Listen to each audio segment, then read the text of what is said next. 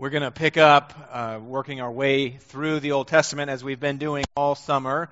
We're about 70 years after the death of Solomon, about 850, 860 or so. And what that means is that for about 70 years, the people of Israel have been divided. A nation once united has been divided and has been characterized mostly by failures of leadership and failures of the people. And so right now we have King Ahab, who rules the 10 northern tribes, the larger of the two pieces of Israel. And God, in this period of time, speaks through his prophets. Some would call them pre-classical prophets. We don't have what they wrote. We have stories about them, how God used them, what he said through them. And they often go directly to the king. They often go directly to the person in charge who sort of represents the nation, and that person is King Ahab, and God's messenger is Elijah. And so when we approach especially the Old Testament, we want to ask, what does this teach us about God, about who he is and how he relates to us, how he relates to his people? And so one of the things that we're going to see, and in fact, the very first point this morning is that God is not silent when it comes to our sin. He deals with it. He's not naive to it. He doesn't ignore it. He doesn't turn a blind eye. He's patient. He's kind, but his patience and kindness are designed, as Romans 2:4 says, to lead us to repentance. We're also going to see that God is attentive to his servant Elijah. Elijah is sent with a very difficult message to give a king, right? Kings kill people. Elijah has to go tell the king, you're wrong. Elijah could die. God sends Elijah on a critical mission, and we're going to see that God sustains his servant. God sustains his work in the midst of a difficult calling. So if you would, turn with me to 1 Kings 17,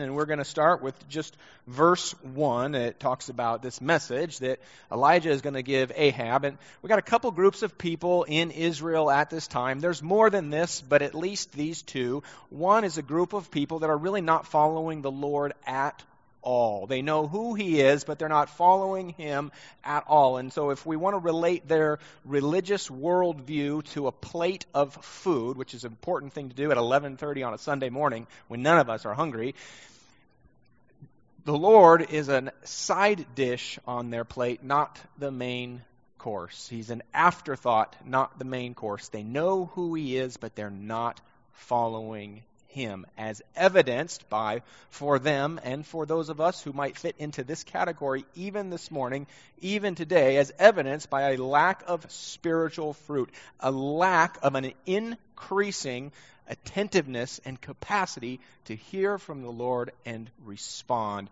such that there's an overflow of love for God and for others. And so that's one of the groups that's going to be represented in the people of Israel this morning. Another group is a bunch of Israelites that are really on the fence. They know who God is. They believe some things about him. They do some things he's said, but they mix that with what culture is doing. And so they really look more like culture than followers of Yahweh. We see these people sitting on the fence, trying to make a decision which way to go, and what happens is that really they're non-committal in both directions. And the message from Elijah is going to be clear and strong. Turn, repent, get off the fence, because God is going to deal with our sin. Let's read 1 Kings 17:1 as Elijah comes to King Ahab and delivers this message. 17:1, 1 Kings 17:1 says this: Now Elijah, the Tishbite of Tishbe in Gilead, said to Ahab, As the Lord, the God of Israel, lives, before whom I stand, there shall be neither dew nor rain these years, except by my word. So what God is going to do is God is going to withhold rain from them so that they will be drawn to the reality that they are guilty, that God is dealing with their sin, and that their worship of the false, fake god Baal is futile. They turn to Baal for protection.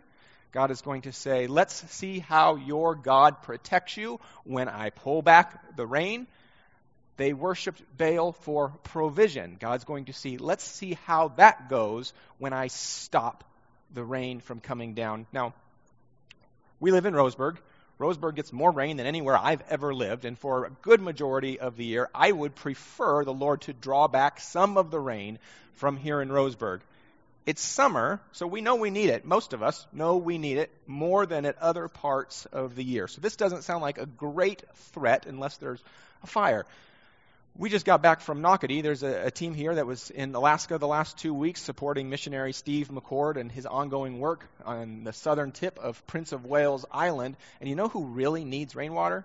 People at Nocatee Bay. They don't have wells. They use tanks to gather water off their roof. And so if they have water coming out of a faucet, out of a shower head, out of a toilet, it's rainwater that they've gathered. If they have gardens, the only way their garden grows is if it rains and there's rainwater to water their garden or to be gathered that will water their garden. Many of them depend on hunting and on fishing to eat, not for sport, but to eat, to survive.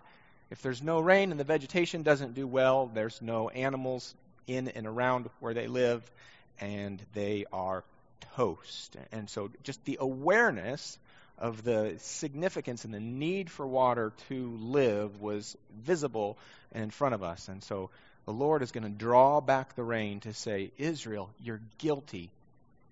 He's going to withhold his blessing to say, Israel, you're guilty, to draw their attention, to show them the futility of their ways, and then to, as Romans 2:4 says, to lead them to repentance. Now, Elijah gives this message, and as you might imagine, the king and his really wicked wife, he's maybe the most wicked king Israel ever had, and she might be worse than him.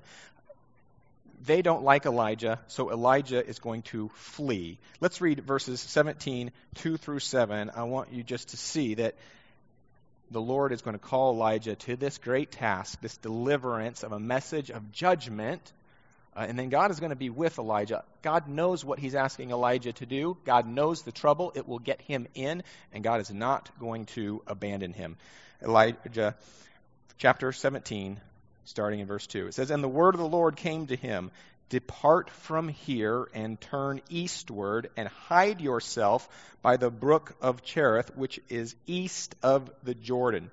So, depart and hide yourself could be translated, get out now. Get out now. You shall drink from the brook, and I have commanded the ravens to feed you there. So he went and he did according to the word of the Lord. He went and lived by the brook Cherith, that is east of the Jordan, and the ravens brought him bread and meat in the morning, and bread and meat in the evening, and drank from the brook. And after a while the brook dried up, because there was no rain in the land.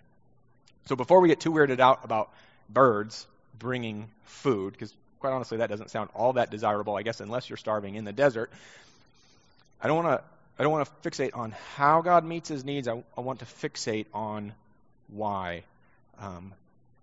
Imagine you're in Elijah's shoes right now, and you're trying to be faithful to the Lord. You're trying to do what he's asked you to do and walk what is sometimes a lonely road, and to do what is so often unnatural, very difficult, beyond ourselves, outside of our comfort zone, outside of our strength, outside of our sense of gifting, and now you're run out of town, afraid from your life, and the Lord is saying, you need to hide.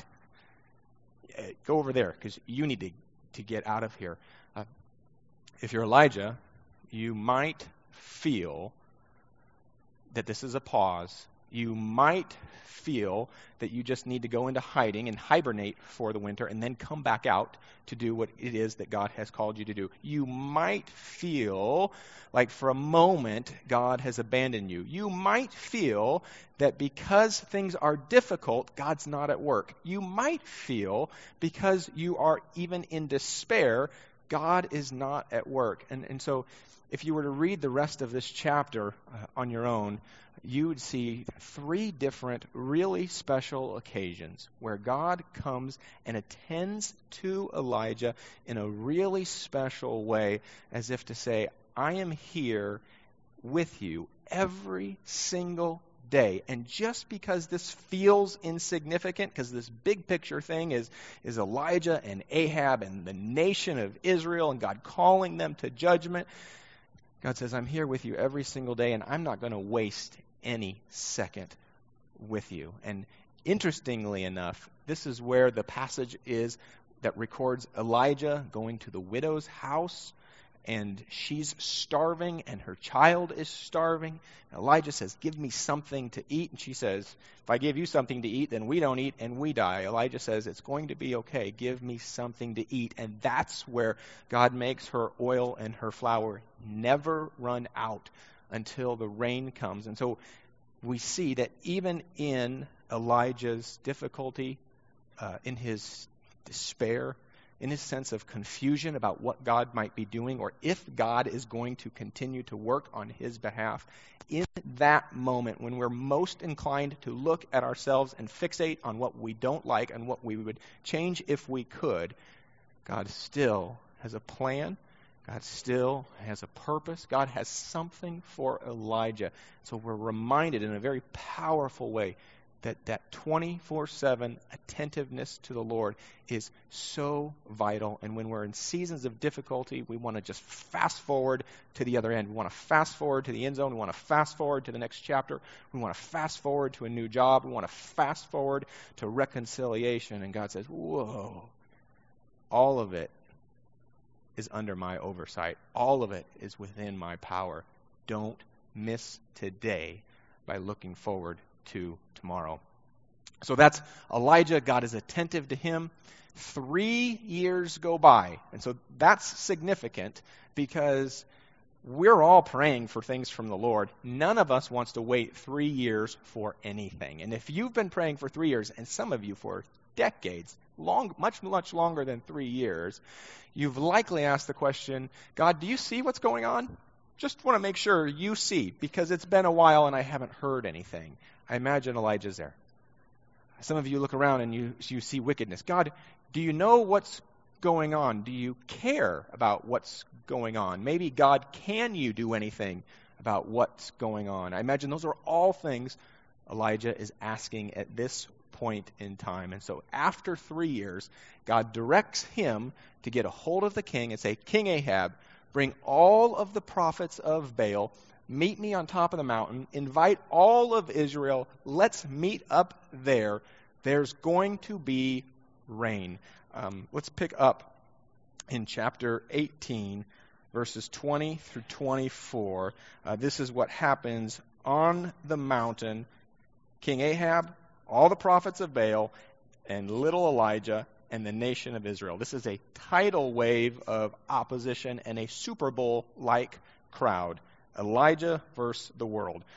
Chapter 18, verses 20 through 24. It says this, So Ahab sent all the people of Israel, and he gathered the prophets together at Mount Carmel, and Elijah came near to all the people, and he said, How long will you go limping between two different opinions? Okay, Elijah has preacher in him. He doesn't miss an opportunity to stand up in front while he's got all of their interest and say, how long, people on the fence, how long, people who have rejected God's rule, ignored his commands, turned your back on the one who has fought your battles, how long will you go on limping between two different opinions?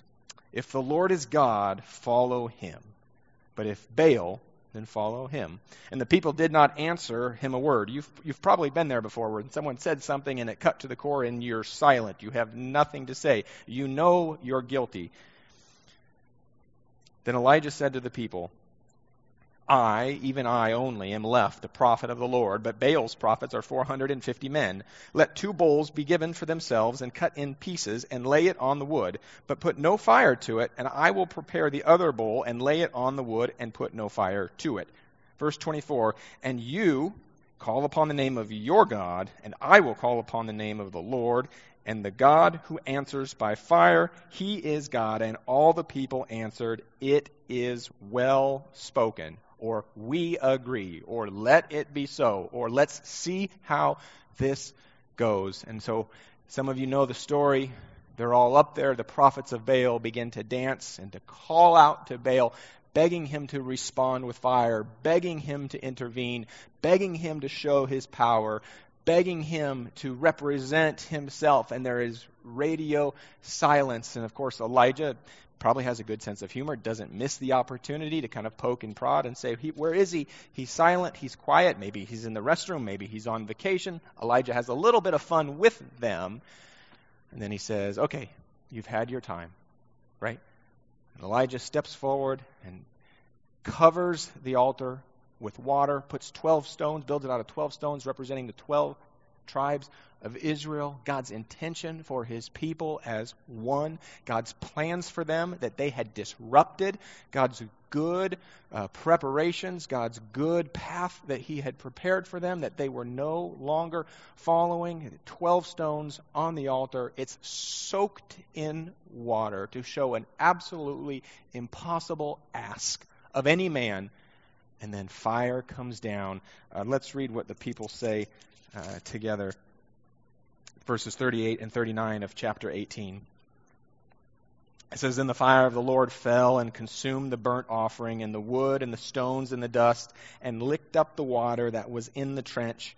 And when all the people saw it, they fell on their faces and they said, 'The Lord, He is God.'" The Lord, it repeats itself. The Lord, He is God.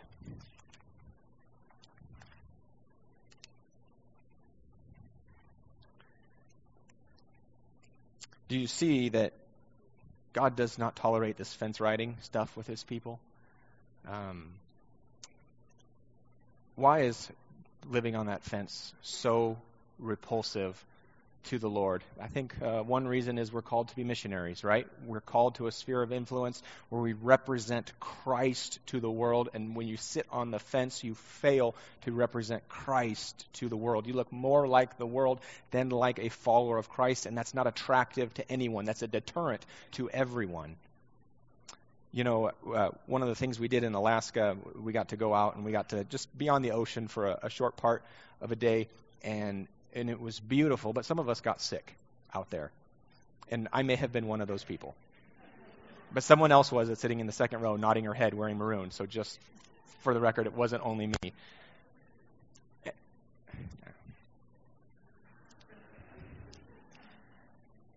We were completely useless out on that boat. Absolutely useless. There could be pictures of one or both of us sleeping in the cab, not feeling well, somebody leaning over the edge. We were altogether useless to help what was going on the boat. When we ride the fence, we're absolutely useless as part of God's mission. One of the things that we've seen throughout the Old Testament is we're either tools, we're either assets, or we're obstacles to his work. And when we ride the fence, we are an obstacle to his work, and an obstacle to those who might see Christ in us. The Lord takes this fence riding stuff so seriously.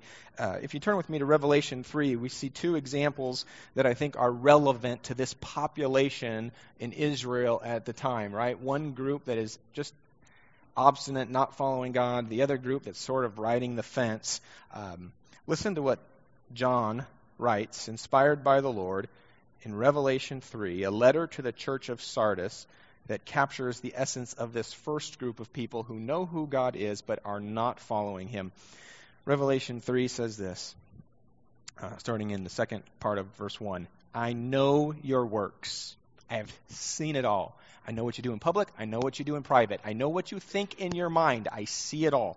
I know your works. You have a reputation of being alive. People think well of you. You show up at church. You look very nice. When you do that, you help out around things. You're a kind person in town. You do business honestly. You have a good reputation.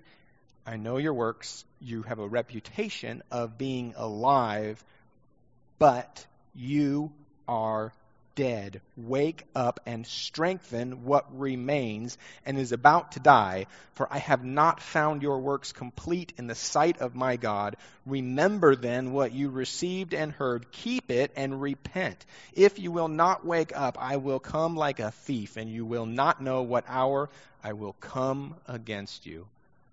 You see that the Lord deals with our sin and warns us accordingly.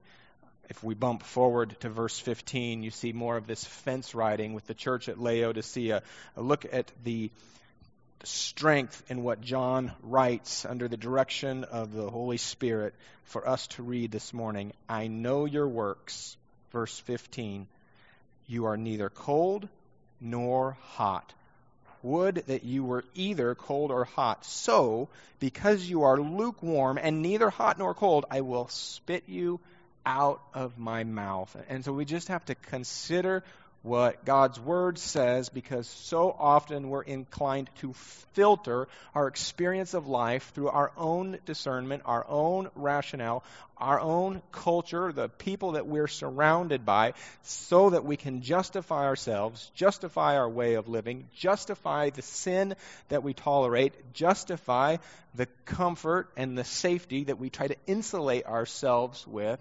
And God says all of that fence riding is garbage. It's altogether useless to me, like being sick on a beautiful boat in a beautiful place with all sorts of beautiful things happening around you.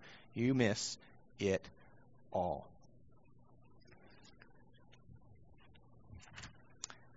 Fire comes down from heaven. People discover that Baal has absolutely no power whatsoever. God does. With their mouth, they confess Yahweh is God. He is the Lord. Implicit in that is Baal is not. And so you would think, after God has withheld goodness from them to get their attention, declare their guilt, show his power, and reveal the futility of their ways, you would think that they would get it now and that they would repent and follow him. Doesn't happen. You'd think, in the way that God has shown his power in such a dramatic way in front of everyone, that they would get it and follow him. And unfortunately, that's not what we see happening. And I think it's worth pausing and just asking ourselves today, is it possible that in some way, shape, or form, God is withholding something from us, individually, collectively, to get our attention, to show us something that needs to be addressed, to show us that we're powerless without him? By the way that we discover his power is by being overextended, is by having our power, our sense of control, our sense of strength revealed to be futile, in the same way that God withholds the rain to show the futility of worshiping this false god, Baal. Is it possible that he is withholding something from us, individually or collectively, in order to get our attention? If that's you, pay attention. Is it possible that in some way, shape, or form, he is showing his power right now in your life, right now in our life collectively, in order to get our attention? And again, according to Romans 2:4, that his kindness to us would lead us to repentance. Elijah has this great moment, mountaintop moment. He comes down after the Lord burns up the altar, after all the prophets of Baal are killed. It starts to rain. He goes back down. Somehow he has an encounter with wicked Queen Jezebel, and she says, if I ever see you again, you're dead, and I'm going to come looking for you. If I ever see you again, you're dead, and I will be looking for you day and night without fail. I will not stop. And so Elijah goes out into the wilderness again. And we're going to see Elijah at his absolute lowest point, and we're going to see that God finishes the work that he starts. We're going to see that God finishes the works that he starts. If you have your Bibles open still to 1 Kings, turn with me to chapter 19. Elijah's devastated. Like so many of us, when things don't go our way, he's focused entirely on himself, which causes us to miss who God is, what God is doing, and how he's at work in our circumstances. God draws him in. God takes him to a mountaintop. He's standing there on the side, and it says the Lord sends a wind, and then a fire, and then an earthquake. And so Elijah is standing there before the Lord, terrified. And then it says the Lord speaks to him in a still small voice. Verse 13 and 14 from chapter 19. It says, and when Elijah heard it, he wrapped his face in his cloak, and he went out, and he stood at the entrance of the cave. And behold, there came a voice to him, and it said, what are you doing here, Elijah? What are you doing here, Elijah? And he said, I have been very jealous for the Lord, the God of hosts. For the people of Israel have forsaken your covenant, thrown down your altars, and killed your prophets with the sword. And I, even I only am left, and they seek my life to take it away. You got to know you're in trouble when you start pointing the finger at everyone else and saying, they've all done wrong, they've all abandoned you, but right here, God, but I have not. Right? Elijah says, I have done what you've asked. Where have you been? I have done what you've asked. Nobody else has. And so verses 15 through 18, God is going to speak to Elijah. It's essentially the decommissioning of his servant with some last and final instructions. He's going to tell Elijah to anoint 2 future kings and his successor, a man named Elisha. And then verse 18 is my favorite because God is going to say, my plans are so much bigger than what you see.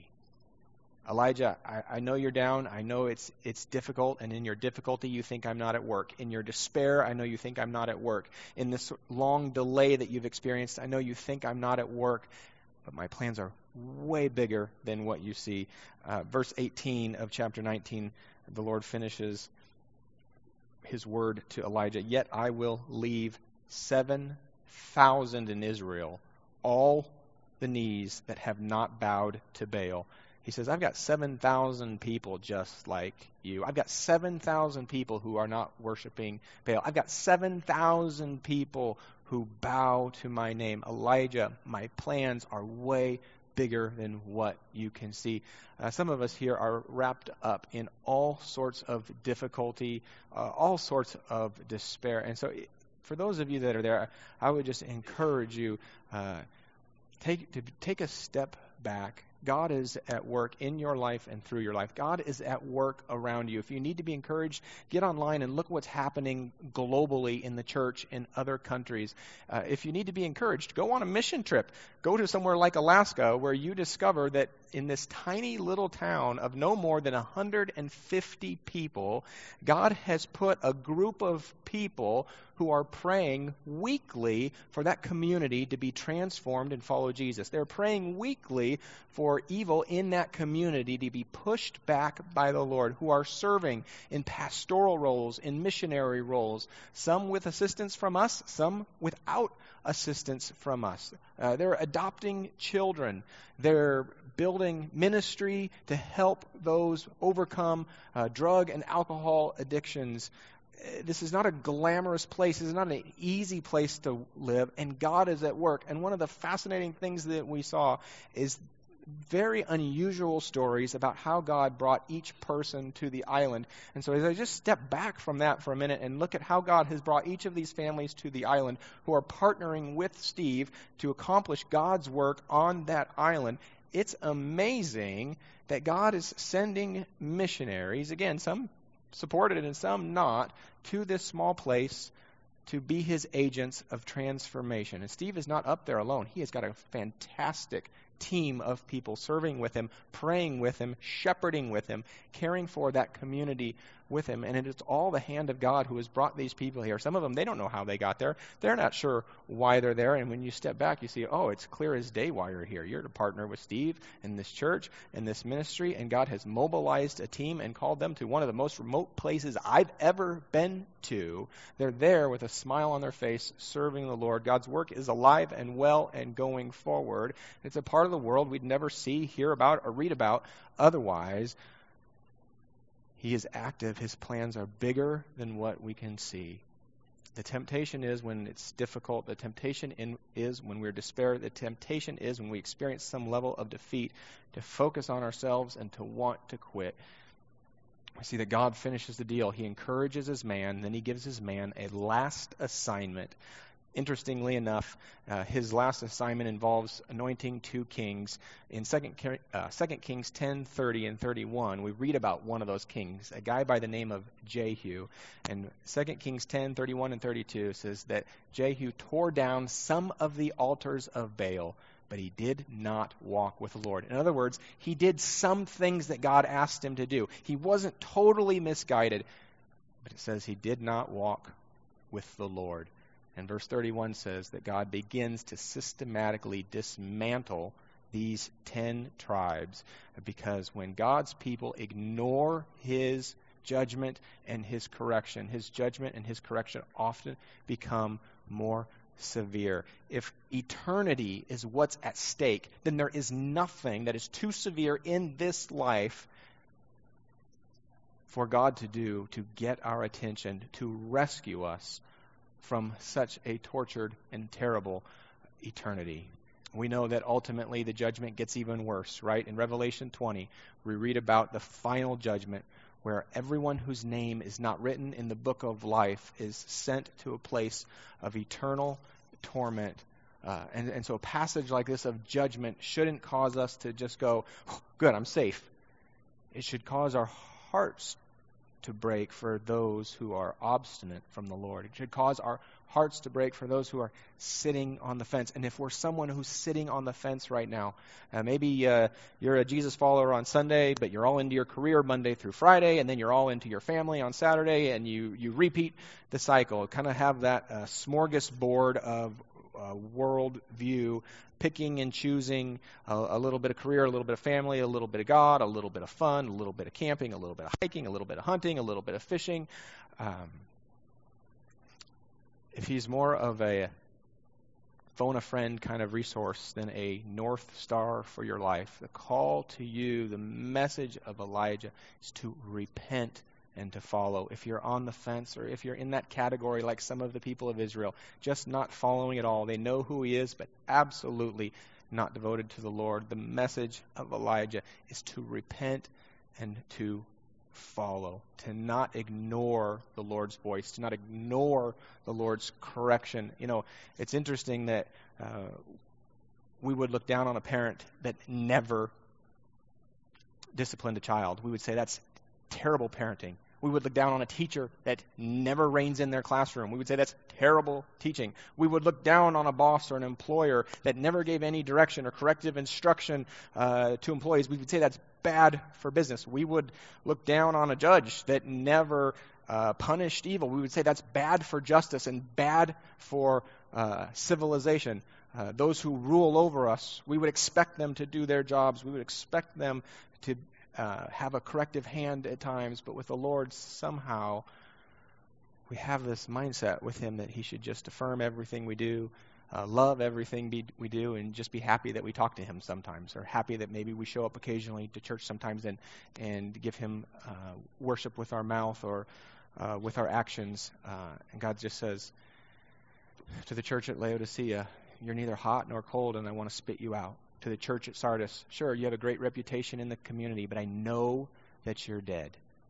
All right, he sees into our hearts. So if you're here this morning and the Lord sees into your heart and you need to repent and follow, would you do that with the Lord this morning? If you're feeling that weight of that lukewarmness, would you confess that to the morning and repent and follow? If you're like Elijah, trying to stay the course, and gosh, it has just been so difficult lately, would you look at the faithfulness of God that he has drawn to his weakened servant? He doesn't dismiss his weakened servant. And even in that difficulty, even in that 3-year delay, God says, not a day is wasted. I have plans for you today. Don't fixate on tomorrow. I've got plans for you today in the midst of your difficulty, not once your difficulty has ended.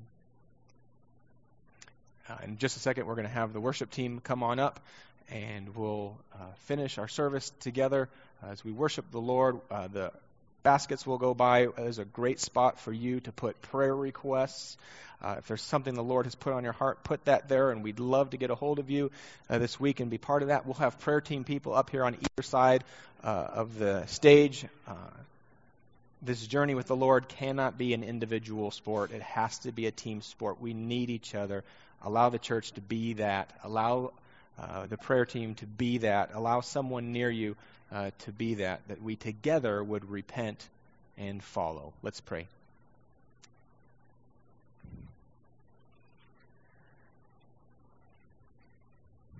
Lord God, I pray that you would make me a quick learner, make us quick learners.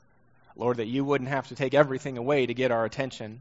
Lord, that the first time you speak, we would listen and respond and not ignore your voice, not tolerate sin, not get comfortable up there on the fence where we pick and choose a little bit of spiritual things, a little bit of what you instruct us to do, a little bit of what your word says, but Lord, that we would be devoted to all of it, that we would get off that fence and repent and follow, Lord, and discover just that sweet, sweet place of being in your will and in your presence. That place, Lord, where we hear from you and respond.